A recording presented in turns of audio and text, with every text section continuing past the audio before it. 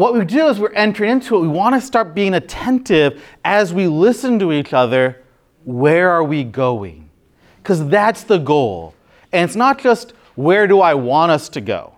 How do I get myself in the driver's seat to make sure the van goes where I want to go? When I was early on in my career as a Jesuit, we all decided to go to the School of the Americas teach-in. So if you're familiar with this, this is, okay, some people are, right, Fort Benning, Georgia, sort of a protest of some of the things there, and we don't need to get into the politics of it, but we're there, and the guys who were planning the trip were all former Boy Scouts, and so when I heard, we're going to go down to Fort Benning, Georgia to participate in the teach-in, I thought we're going to get a hotel room, maybe probably an inexpensive one, because there were like a bunch of us. No, we camped, right? And so they had us in the mountains of Georgia, an hour away from Fort Benning in November. Yeah.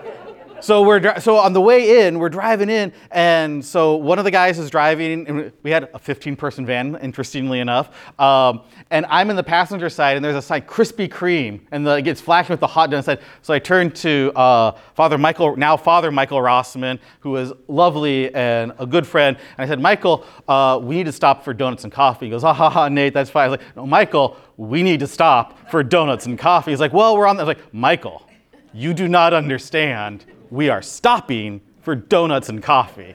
And of course, it's like, maybe not a good communal discernment. Michael and I discerned that this would be helpful for me and thus helpful for everyone else, right? But as we're listening, right, we want to be a sense, where are we going? How are we moving? Where are these spirits leading us? And so part of this is we need to practice what we sometimes call spiritual indifference. This is not apathy. It's not that I don't care what happens. In fact, I need to care. I want to care. I should care. Rather, spiritual indifference is me being able to say, I will set aside my own desires and listen to where everybody else is going without the bias of my own desires, or at least being aware of my own bias. And because I can't get rid of my biases altogether, right? But I can listen with this indifference and say, maybe I really can see all the ways this van is going to be helpful.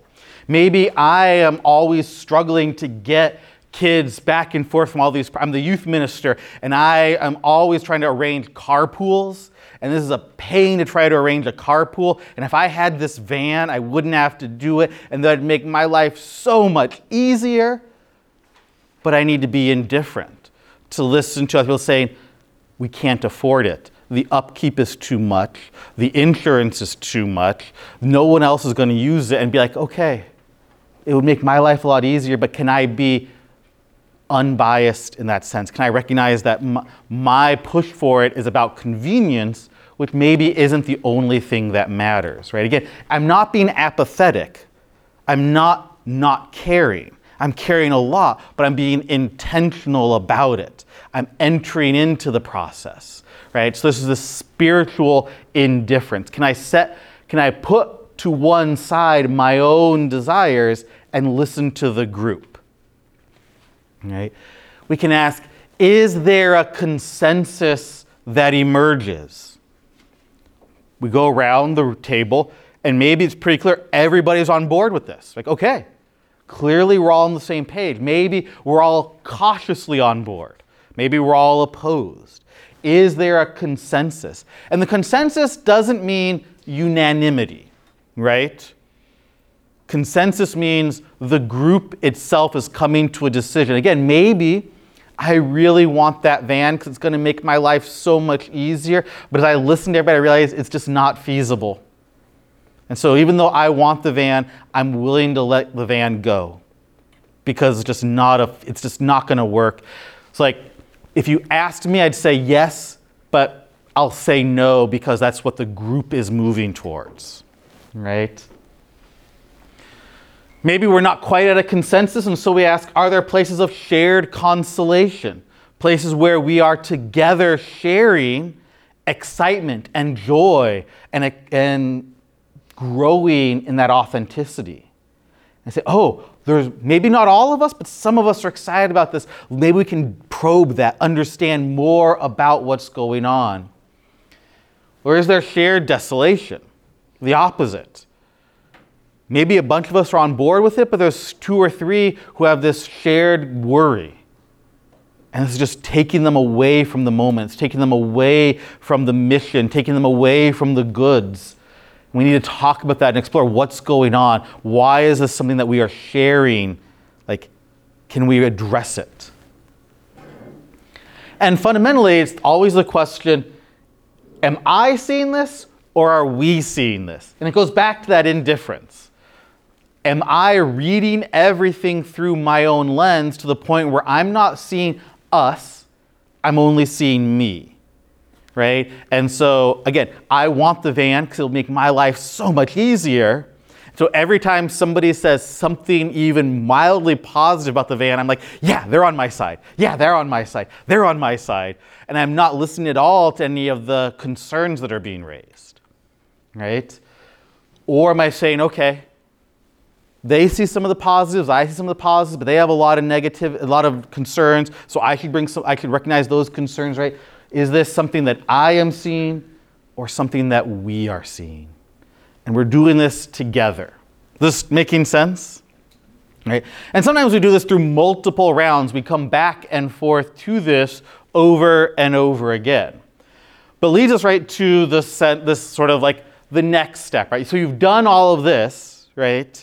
You know, and we can go back, we could say, okay, now go back about the van, and what are you thinking of? There is no van, so we don't want to necessarily I don't want to get you guys all psyched up, and then, it's not Oprah, right? You get a car, no, nothing like that.